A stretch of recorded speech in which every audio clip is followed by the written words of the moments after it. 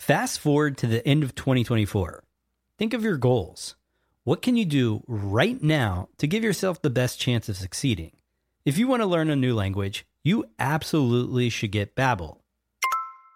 Be a better you in 2024 with Babbel, the science-backed language learning app that actually works. Don't pay hundreds of dollars for private tutors or waste hours on apps that don't really help you speak the language. Babbel's quick 10-minute lessons are handcrafted by over 200 language experts to help you start speaking a new language in as little as 3 weeks. I absolutely love Babbel because their courses help me learn real-life conversational skills. It's so easy to learn how to order food, ask for directions, speak to the locals without having to consult language apps. Babbel has over 16 million subscriptions sold. Plus, all of Babbel's 14 award-winning language courses are backed by their 20-day money-back guarantee. Here's a special limited-time offer for our listeners. Right now, get up to 60% off your Babbel subscription, but only for our listeners at babbel.com/SPP. Get up to 60% off at babbel.com/SPP. That's spelled BABBEL.com/SPP. Rules and restrictions may apply. Hey guys, before we get into the show, I want to highlight that we are launching the first Smart People Podcast Mastermind webinar on March 24th at 1 p.m. Eastern Time. The expert putting on that webinar is the man, Dave Burse. You may remember Dave from episode 174 when we talked about how to be creative. Companies pay him tons of money to either speak or consult them on how to be creative, but he is going to do it for Smart People Podcast for free. In this webinar, he will be teaching you 6 tips to make anyone more creative. So just go to smartpeoplepodcast.com/burse, that's BIRSS, and reserve your limited seat in the webinar on March 24th at 1 p.m. Eastern. Again, that's smartpeoplepodcast.com/burse, BIRSS.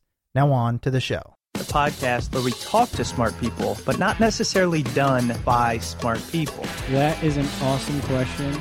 This one goes down probably on one of my top 5. Hey, I like nutrition. I like to eat food. This is the coolest thing ever. We're going to do this forever.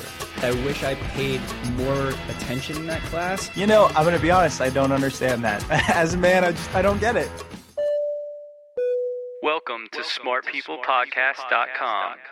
Hello and welcome to Smart People Podcast, conversations that satisfy your curious mind. Got a great one for you today, guys. We are interviewing Andrew Cockburn, and he is the author of the new book, Kill Chain, The Rise of the High-Tech Assassins. Sounds pretty badass, huh? Well, it is. So what is the kill chain? Well, we're going to get into that in the episode, but essentially what we're talking about here is the fact that through drone warfare and really the new ways that war is being conducted, the face of war has changed. And you no longer are there face to face. We're just dropping bombs from the sky. And what that does, what is the chain of command that can tell somebody to do that? What does it do to the pilots who are really playing what seems like video games? As you can imagine, there's all sorts of implications of bringing this type of technology into such a already complicated thing such as war. So I really thought this was timely. I mean, something we all need to be a little bit more educated about. And Andrew really is an expert on this. He is the Washington editor of Harper's Magazine and the author of many articles and books on national security, including the New York Times Editor's Choice Rumsfeld and The Threat. He's a regular contributor to the LA Times, and he's written for the New York Times, National Geographic, London Review of Books, etc.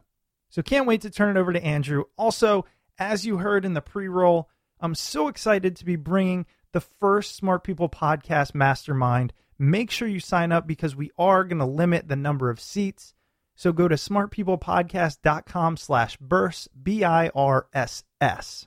And this is kind of to give you a taste of what we are going to do. We have 6 of these booked already. 6 webinars booked. We are doing the mastermind. It is happening. So sign up, check it out, and then we'll tell you what's coming next. Oh, and Dave wanted me to mention, this is not just a just sit on a webinar and hang out and maybe get something interesting. He plans to give you real strategies that you can use and work on even during the session to become more creative. So again, that's smartpeoplepodcast.com/burst. Thanks for that. As always, you can get in touch with us at Twitter at smartpeoplepod. We love hearing from you. Now we're going to get on to our show with Andrew Cockburn as we discuss his new book, Kill Chain: The Rise of the High-Tech Assassins. Enjoy.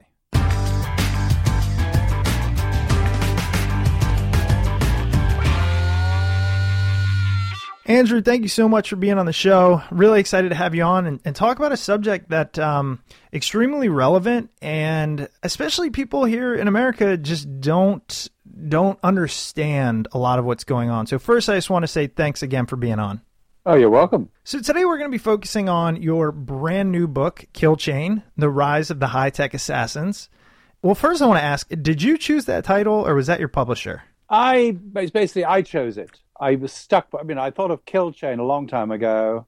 That's really what the book's about, the rise of the whole concept of, high-tech assassination, which is really our principal military strategy these days. That's why it is. Yeah, and the reason I ask is because it definitely grabs you, and it's, there's fear in there. But it took me a minute because, okay, I'm thinking Kill Chain, kind of get that. High-tech assassins, I'm like, so many people have this view, I think, of assassinations as, a sniper. It comes from a gun. At least that's how I think of it. And so it's almost a mind bend, and I think that's kind of what you were going for, to say, look, that doesn't really happen. Now it's like a video game, and we're able to pick people off all around the world. That's right. It's that's exactly. Well, video game is exactly it, because it's really, it's done by video. We have this incredibly complex and, needless to say, extraordinarily expensive network covering the globe, or most of it, streaming video back all the time. I mean, you have these centers around this country. I've actually been in one. They're very hard to get into. They're very highly classified. Where you have hundreds and hundreds of young men and women sitting looking at video screens, and it's where all the video from all the drones and all the reconnaissance planes and all the satellites and everything else comes in, or they can look at any of that, and the idea is they fuse the intelligence.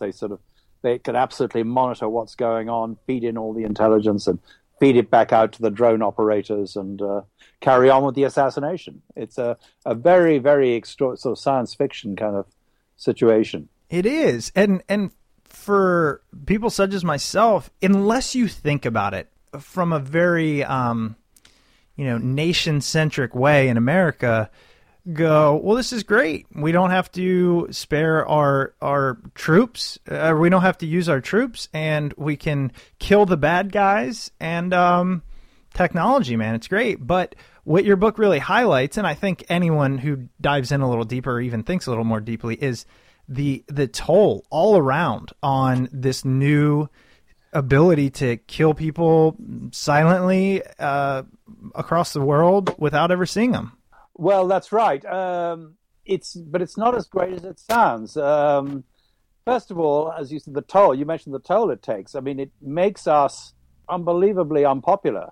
Yeah. Even more than, with bombing by conventional weapons, it seems. Stanley McChrystal, who ran the Joint Special Operations Command, and then, which is like the military side of this assassination business, and after that was the commander in Afghanistan, as you probably know. He said, there's no single factor that makes us so as unpopular as these drone campaigns, the effect it has on people on the ground. So there's that. I just want to emphasize how traumatic it is for people like people in the tribal areas of Pakistan, which have been a focus of our very intensive CIA drone campaign for years and years now. It's a place where children don't play outside on sunny days because they know the drone can see them. People are afraid to go to, they don't have wedding parties anymore. They don't have funerals anymore because, they could at any moment, a Hellfire missile comes streaking out of the sky and, they're incinerated. Always you hear the constant buzzing, the buzzing noise of the drones, as they fly ceaselessly overhead. So you can hear the drones? Oh yeah, it sounds like a sort of particularly annoying lawnmower. I can't even imagine. I cannot imagine knowing that at any moment, due to either a mistake or somebody who we really want dead is close to you, at any moment your life could be over due to a bomb. Right. I can't. Right. I can't. Sort of out of nowhere. So that's one factor. But the other reason, I mean, as you said just a minute ago, why it's appealing, because you think, no Americans get killed. It's all safe and, clinical, sort of out of sight and out of earshot, certainly to people here.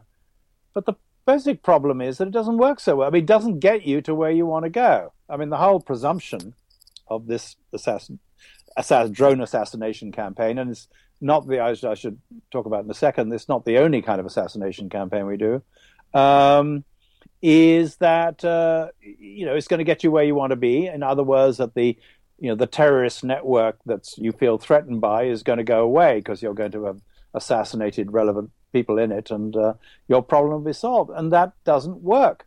It hasn't worked. It's plain for all to see. 9/11. 9/11. That was, planned by Al Qaeda, but Al Qaeda at that time consisted of a few hundred people sort of hiding in caves and whatever in Pakistan, Afghanistan, or in the slums of Pakistani cities.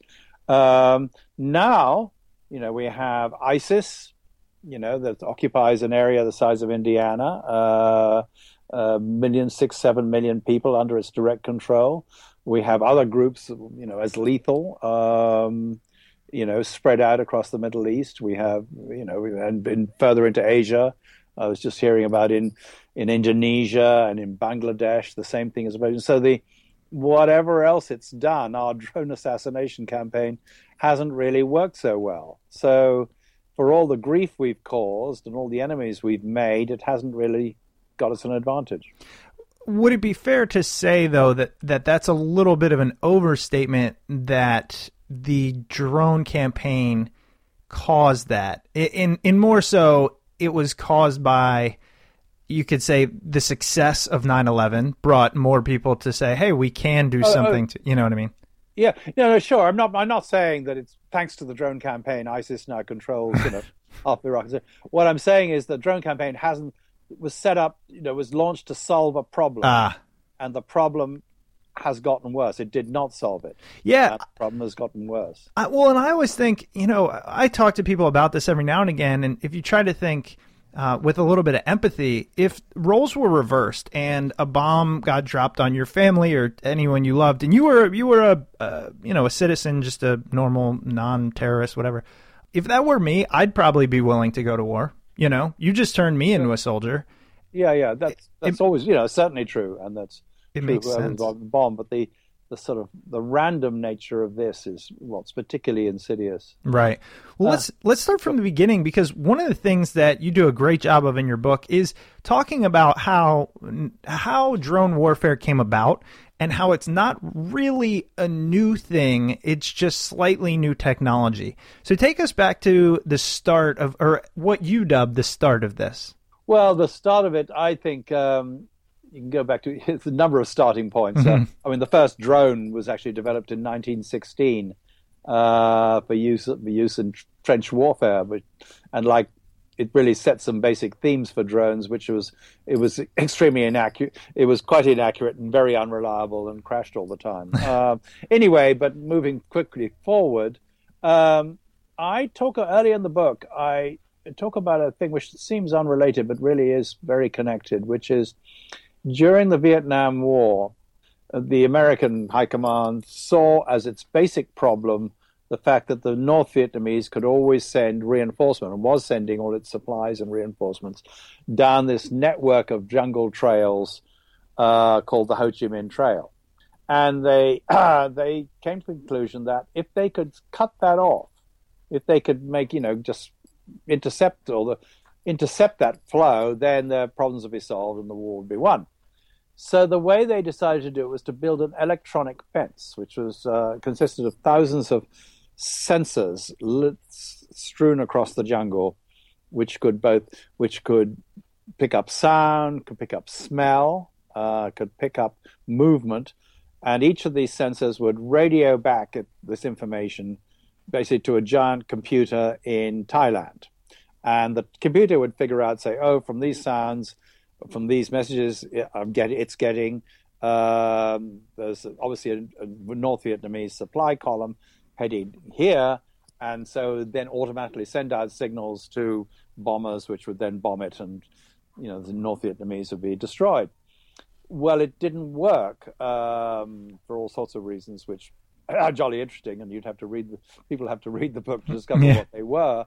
But the basic idea that of remote control warfare, which is what this was, that the idea was that you could have perfect information, that you could know where the enemy was and identify him by electronic means, and then you could therefore use that information to just strike him with pinpoint accuracy, which was the claim, and destroy him, and thus solve your problem. That's directly related to drone warfare, because it's the same idea. We have all these drones flying around, which they say which are relaying back videos, so you can find your enemy, you can study him for days, weeks on end, and get his what they call patterns of life. And then when the time comes and you decided that it really is who you think he is, you can launch a missile and basically hit him with absolute accuracy. It's the same concept of remote control, sort of almost automated, very mechanistic warfare. And what it doesn't take account of is that the enemy has a brain, which is kind of a cliched statement. But, the military men like to say it, like to declare that, even if they don't usually act on it. And that that the enemy reacts. So in the case of the Vietnam, the electronic fence, the Vietnamese quickly figured out what was going on and took steps to spoof the sensors, and they'd run a herd of cattle up and down the trail to mimic this, which sounded like trucks. So the computer would think, oh, that's trucks, and would send bombers to bomb them, or in a variety of means. So the enemy very quickly figured out what was going on. It took them a week, actually. And the same way with the drones, that the drones have failed for two reasons, and one of them is that that Al-Qaeda, for instance, in Pakistan, have figured out what was going on, so they take steps not to meet in a public place, not to camouflage their vehicles. They've discovered, that the drones, for example, they found once a very simple set of instructions on how to deal with drones, and which suggestions from various Al-Qaeda commanders, one of which came from Osama bin Laden himself, which said, park under a tree, because the drone can't see you, and the whole variety of things like that. I just want to get on to the other reason why this hasn't worked, is this. The whole notion of assassination is built on the principle that if you pick off the key guy, you can identify who the key guy is thanks to your marvelous, all-knowing electronic intelligence. And once you've done that, then you pick him off, and then with their leader gone, the enemy, falls apart or is, defeated or is certainly very much weakened. And it turns out that absolutely the opposite is the case. That every time when you do pick off the leader, and this isn't just supposition, this is what has happened. This is the experience of Iraq and Afghanistan and another conflict I'll talk about in a sec. That he's almost immediately replaced, and the new guy tends to be worse from your point of view. Mm-hmm. He's usually out for revenge. He's usually younger. They tend to be sort of more fierce, sort of more determined fighters. Quite often it's a relative, so want to, avenge Uncle Ahmed, or else, the previous guy, whoever it might have been, old Muhammad, was getting a bit lazy and wasn't really pressing, attacks as hard as he should have been. I'm going to show people, so the new person's out to prove themselves. And this has turned out to be invariably the case. In fact, I can quote, for the first time in this book, I reveal that an very brilliant intelligence analyst in Iraq, a guy called Rex Ravallo, sort of wondered. Everyone said this is the strategy. They called it HVI, high value individual, or HVT, high value target, and everything was built around that. Get the high value individuals, HVIs. And he wondered, well, I wonder if this is actually working. So he got it because he had access to all the intelligence. He got the list of 200 people they'd killed or captured sometimes in the previous, I think it was 4 or 5 months. This was in 2007. Then he looked to see what had happened in that target's area after he was killed. And, had attacks gone up or, had things got better for the Americans or gotten worse? Well, it turned out they'd gotten significantly worse, that attacks on Americans went up by 40% in 3 days. Then after 5 days, they were still up 20%, and then it kind of tailed off after that. Mm-hmm. So this was clear evidence that it wasn't just that killing any enemy leaders, these were local insurgent cell leaders, I should say. Killing enemy leaders wasn't that it did you any good. It actually made life worse. And I just want to mention the other case of where this has been shown not to work, where we've had some further confirmation very recently, which is this idea had its first run through in the drug war in the 1990s. The DEA, which up till then had been a kind of a sort of poor stepsister, sort of Cinderella agency, sort of bullied by the FBI and always short of money and so forth. They had a rather capable, ambitious, certainly new director called Bonner. And he, with some others, conceived the idea of the kingpin strategy, that they were going to stop paying so much attention to trying to intercept shipments of cocaine coming into the country. And they were instead going to go after the leaders of the cartels, which in those days was the infamous Colombian cartels of Medellin and Cali. Mm-hmm. So this was going to be the strategy, to get the kingpins. And it was very successful. First of all, they managed to kill the leader of the Medellin cartel, Pablo Escobar, and then a couple of years later, they captured, or killed in some cases, or else captured the leaders of the Cali cartel. Well, that was great, but what did this have to do with the supply of drugs? And it turned out it wasn't very. It boosted the supply of drugs immediately.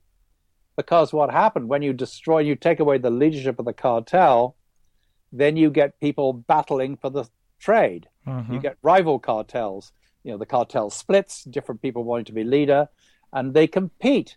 And they compete on supply, so the price comes down. So, actually, it was Rex Ravallo, the same guy, who figured this out because he'd been assigned to do some research on this at the Pentagon at the time. And he found that, the price, every time they knocked off a cartel leader, the price of cocaine went down. And, more people could take it. So this is, and just to finish up on that point, we've seen this recently with the capture of Sean Penn's best friend, yes, El Chapo, Mr. Guzman. What do we have now? He controlled the giant Sinaloa cartel. Now I keep hearing that there are smaller but more vicious cartels springing up, mm-hmm. who are battling for the trade. So life is actually, and the price of heroin is coming down.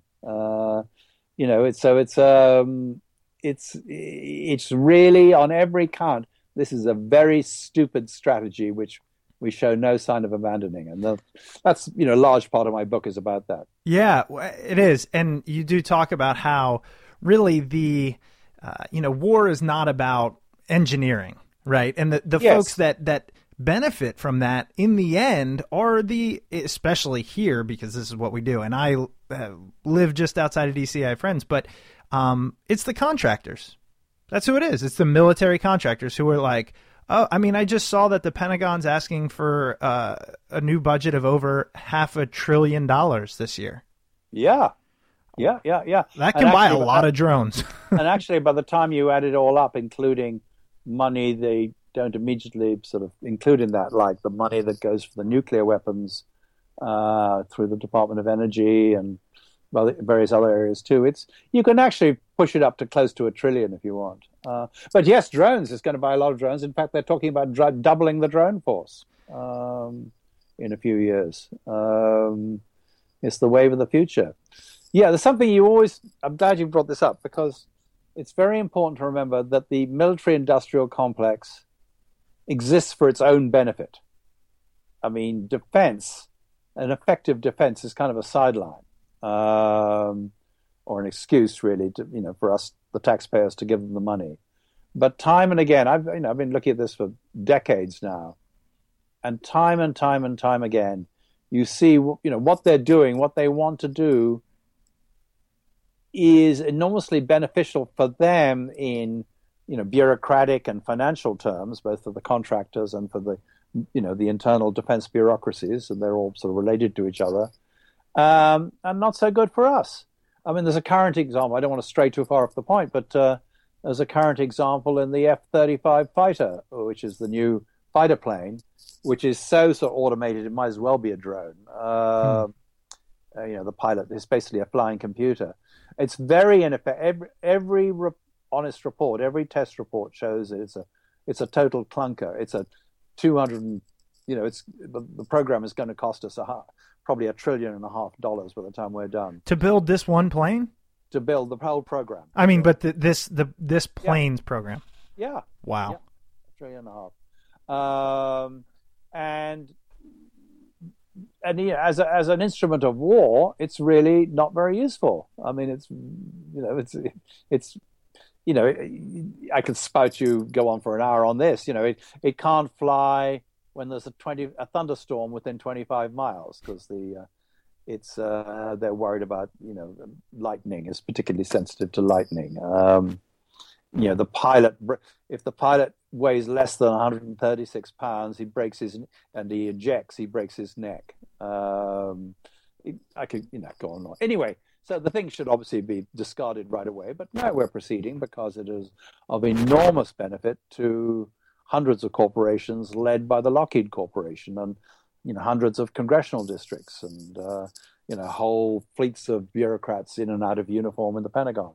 So anyway, that's why, going back to drones and assassination, that in my view is why we pursue what is obviously a very flawed, very dangerous and counterproductive strategy, because it suits certain imperatives domestically. And see, I mean, yes, that makes sense. But on the flip side, and I can't remember, I think a friend told me about this. I can't remember if it was in your book, but it might have been the reason why I found your book. The story about, we actually saw, the way drones came about, we saw Osama bin Laden with a drone. Oh, yes. But we didn't have the ability to kill him. Well, let me slightly amend that. Okay, thank you. We saw what we thought was Osama bin Laden. Okay. There was this drone, the Predator, which initially was developed as a reconnaissance vehicle to sort of fly around and take video, and which would be either first taken back and then sort of immediately radioed back of what was going on the ground. And in September 2000, late 2000, CIA was flying a drone over Afghanistan, and they went over an area, a compound called Tarnak Farms, I think it was called, where it was thought that Osama sometimes could be found.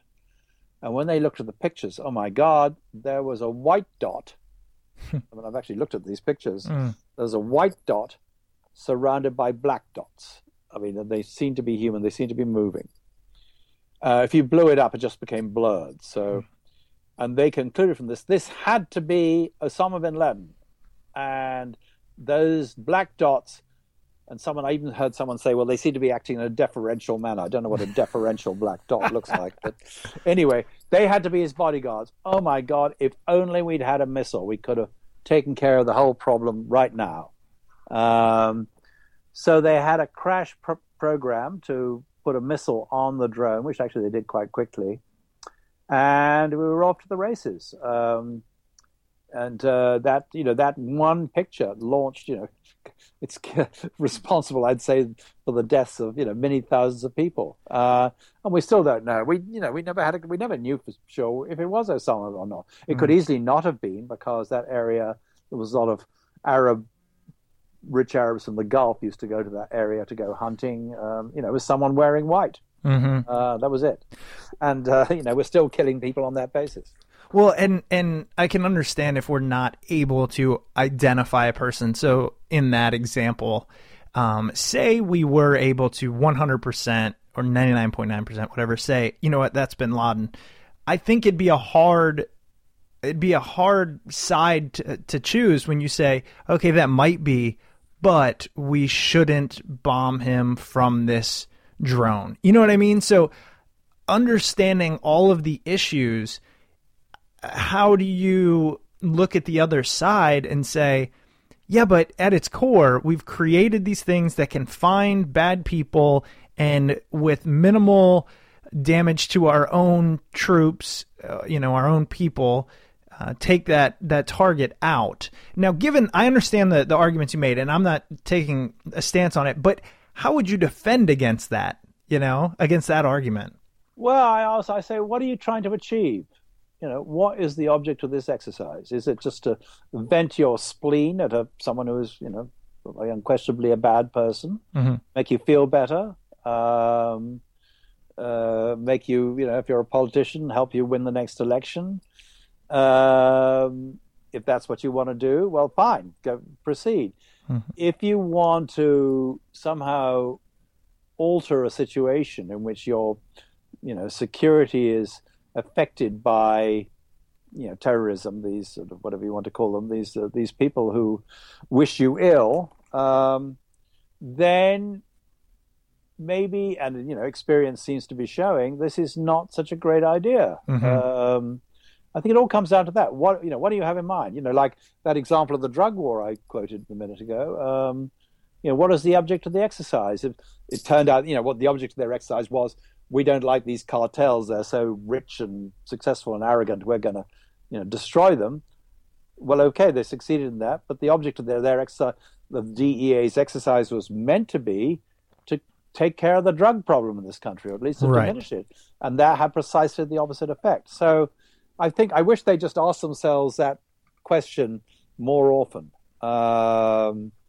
They always pose, these very fake things like, the ticking time bomb. Well, this applies to a different debate, the torture debate. If there's they always find an excuse for doing stupid things. I think. And now a quick word from this week's sponsor. Listen up. We all struggle with productivity. We're constantly under pressure to accomplish more and do it faster. There's no one definitive way to accomplish that, so we devise our own methods to make things work. Igloo can help you keep doing things your way, only better. Collaboration shouldn't be painful. Igloo is an intranet you'll actually like. Igloo provides corporate communications, team collaboration, knowledge management, and social workflow. Head over to their website and check it out today. Sign up now and try it for free at igloosoftware.com/smartpeople. That's igloosoftware.com/smartpeople. Thank you to the fine folks over at Igloo for sponsoring this week's episode of Smart People Podcast. And now back to the episode. That's interesting because I do understand what you're saying, especially regarding the drug war. I mean, but I almost look at it and say, Osama bin Laden's in charge of 9/11, we can wage an all-out war, get thousands of soldiers killed, or we can fly a drone over there, find them, and do it that way. That's the end of Osama bin Laden.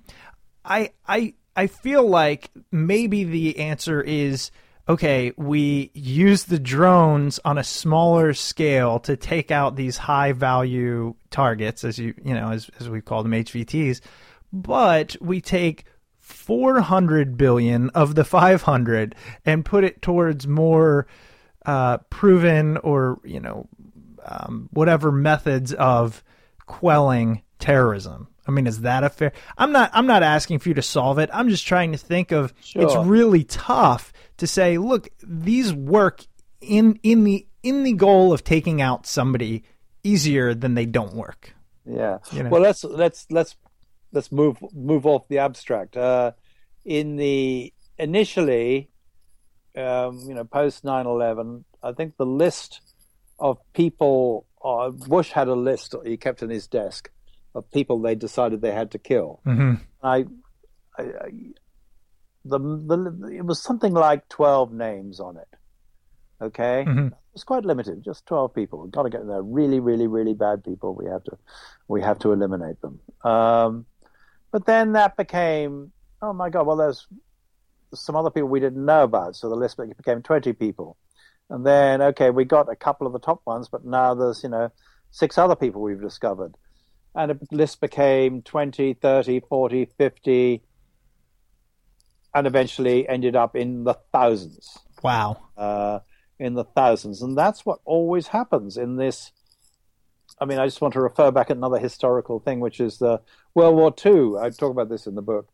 At the beginning, just before the beginning of America got into World War II, the Air Force, or the Army Air Force, as it was called then, had done their war plan for if they had war with Germany. And they figured out that there was 154 targets in Germany, which if they were destroyed, the German war machine would come to a halt and the war would be over and we'd have won.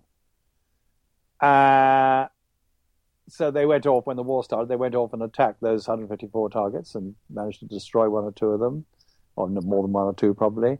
But then the list became, there was another 150 targets they hadn't thought of, which were equally crucial, and then another 150, and then the ones they destroyed had been rebuilt somewhere else, or they'd find.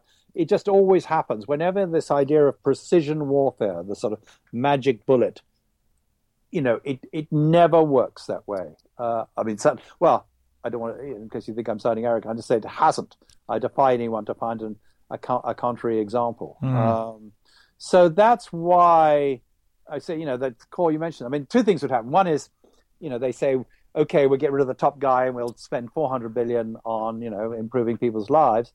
Well, first of all, you discover there's 10 top guys you have to get rid of, and then more. And the $400 billion you'll find is all being siphoned off into contractors' pockets. I just want to refer people to the ongoing reports by the Special Inspector General for Afghanistan, who's been looking into what happened to the $100 billion that we were spending, that we spent ostensibly for the benefit of the Afghan people, the reconstruction money. Yes. And it turns out that, almost all of that was effectively, I don't know, stolen is too strong a word, but diverted, or at least used in ineffectual, if not fraudulent ways. So it's anyway, that's an afterthought. But well, it's actually it's. I mean, it may be an afterthought, but it's a very important part. And it, again, as we've talked about it, it's a lot of what's covered in your book, Kill Chain. But it's one of those things that's not really talked about. It's not really. It's seen as a necessity. And I know friends who have worked for the government talk about the way in which the government bids, does requests for proposals, and how there's this bidding structure, and it's supposed to create almost a free market, if you will. But even if that's the case, it's just the fact that the reason these contractors stay in business is, or not the reason, the way they stay in business is to take a massive amount of the resources for just running their organization. Yeah. I mean, they're just sticking it in their pockets. I mean, I don't want to get too far away from Kill Chain, but I mean, there's a scandal. I talked to Mr. Sopko, the Inspector General, about this, where they found there was some group administered by the Army, by the Department of Defense, which were meant to be improving Afghan business, helping the Afghans to set up, helping the Afghan economy. And it turned out they spent most of the huge chunk of the money on building themselves a 5-star hotel, the contractors on the outskirts of Kabul, including, and it's specified in the contract that the lunch menu in the dining room should have at least 3 entrees. I remember, anyway, and each room should have a 30-inch TV. It's just, it gets, I mean, in the way this relates to what we're talking about, what I talk about in the book, which is the complex, the military industrial complex, and including as applied to drones, it'll pursue its own interests rather than those that you think that you're paying it to perform, unless you keep a very close eye on it. And that's what happened with, I just tell the story of the company that makes the drones.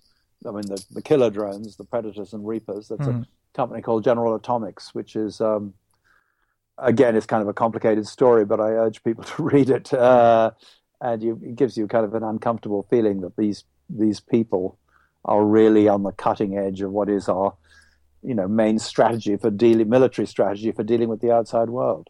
Is there any way, because I know I've read it, it is a kind of complicated topic, but could you sum up what happened with them?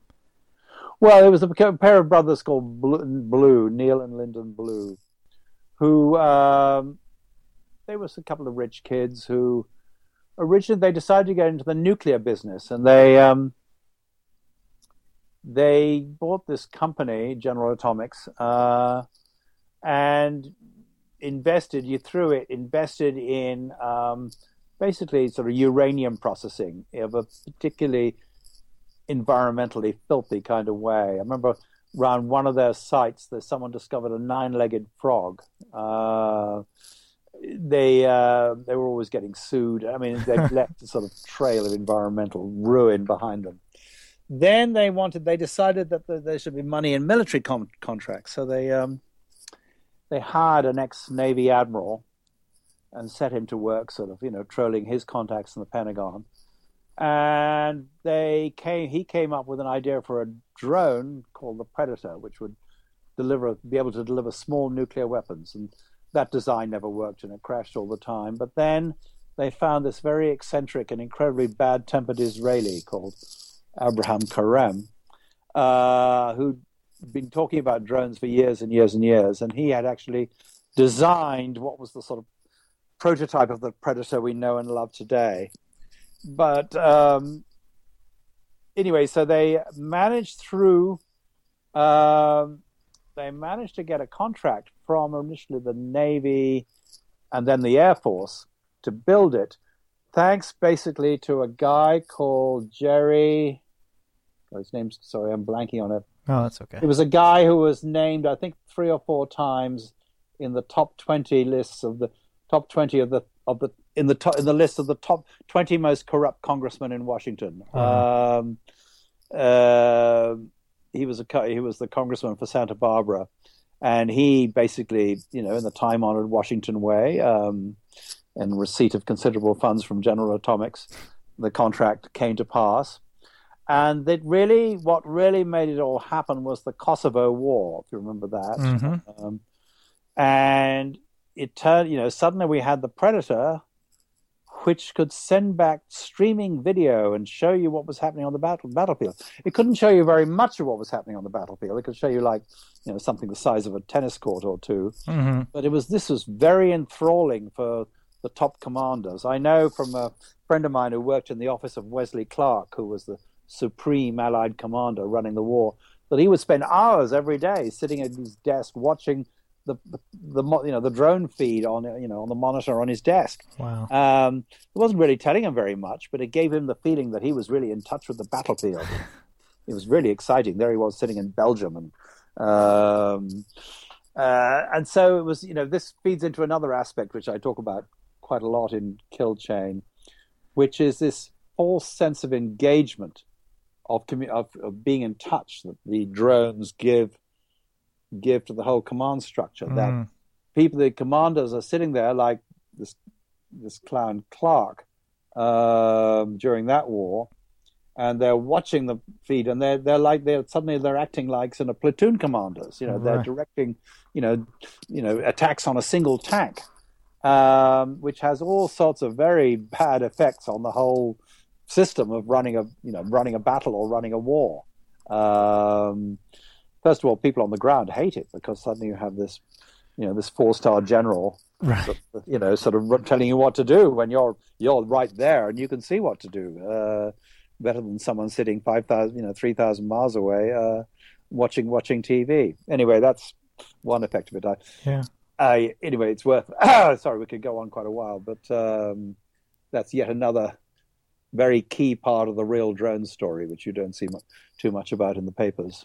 Yeah, it is. And, I know we got to wrap this up here, but one of the things that really defines your book is the access that you had, the information that you had, the inside track. How do you do that? How do you get that? Well, I've been doing this for quite a long time.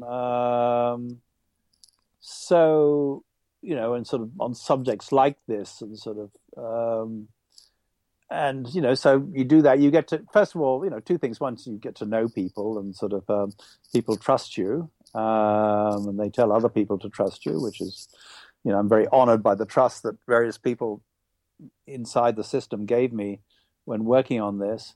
And the others, you get a feel for it. So when someone says, we have unmatched accuracy or incredible ability to fuse intelligence from multiple sources to tell us exactly what's going on, they're talking BS. Mm-hmm.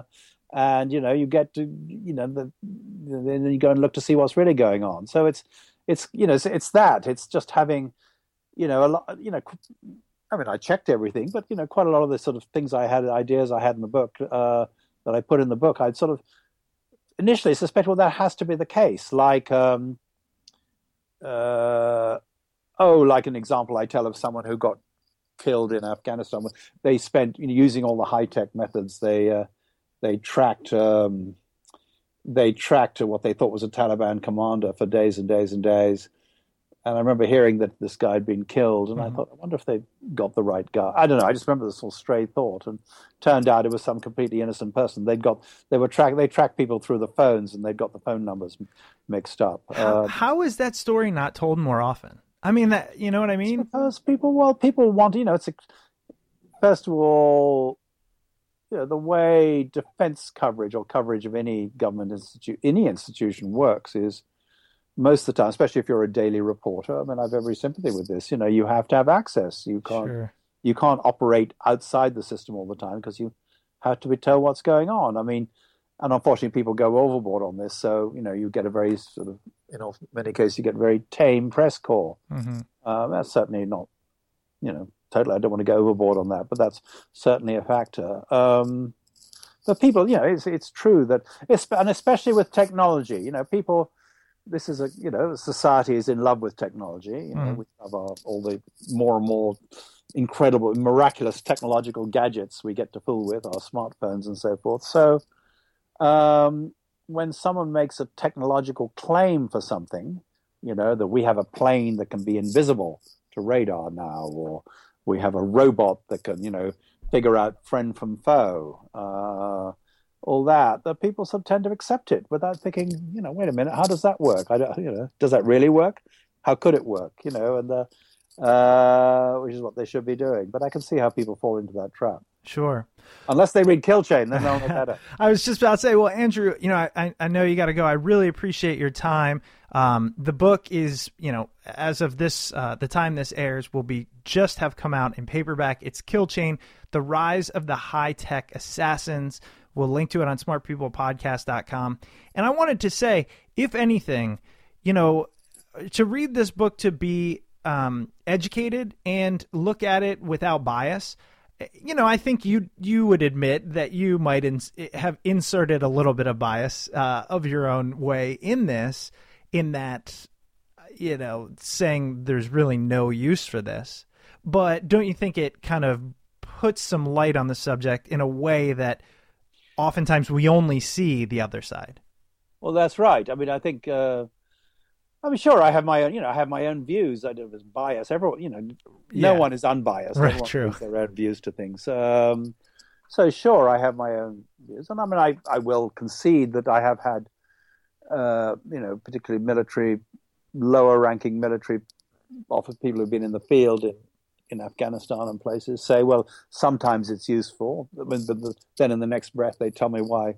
They tell me some disaster story where it led to killing the wrong guy or something. But yeah, of course, there's always things. But I think I don't know. I think my book. I'd like to think my book is fair, which is the important thing. Is takes an objective look. I mean, usually people say you're biased when they just don't agree with you. So I like that. I'm going to quote that. No, but I, like I said, I've read it. Really enlightening, fantastic stories. You cram a ton of information in a way that to the layman is understandable and exciting, and educational. So again, thank you so much for being on the show. Is there anywhere else that you write or anything else you want to let the listeners know about, or where to find you? Sure. I glory in the title of Washington editor of Harper's Magazine, which basically means I do you'll find every 3 months you find a long article from me in Harper's about whatever happens to be interesting me at the time, not necessarily to do with Washington, which now you can find if you go to harpers.org. You can just type in my name, Andrew, Cockburn. You can access my pieces. I do shorter pieces for their online edition. So that's my main. That's my day job these days. And you're on Twitter. I think that's how we got in touch, right? And that is indeed how I'm on Twitter, where I can venting my spleen on whatever's annoying me that day. What's your Twitter handle for everybody? Andrew M. Cockburn. Andrem. Andrew M. Then Cockburn. Perfect. Again, Andrew, thank you so much for your time. Really appreciate it. And I will be sure to shoot you a link via email when this goes live around just after March 8th. Fantastic. Thank you so much, Chris. Thank you. Have a great day. Take care. Bye. Bye-bye. Welcome back. I hope you enjoyed that interview with Andrew Cockburn. Andrew's book, Kill Chain, The Rise of the High-Tech Assassins, can be found on Amazon or at your local bookstore. If you decide to purchase the book through Amazon, please don't forget to use the Smart People Podcast Amazon link located at smartpeoplepodcast.com/Amazon. If you're looking for other free and easy ways to support the show, please head over to iTunes and Stitcher. Leave a rating, review, and comment over there. It truly does help out the show. If you'd like to get in touch with the show, please shoot us an email at smartpeoplepodcast@gmail.com or message us on Twitter at smartpeoplepod. As Chris mentioned in the intro, we're going to have more information coming out about the Smart People Podcast Mastermind, so stay tuned for that. We've got some great episodes coming up, and we'll see you all next week.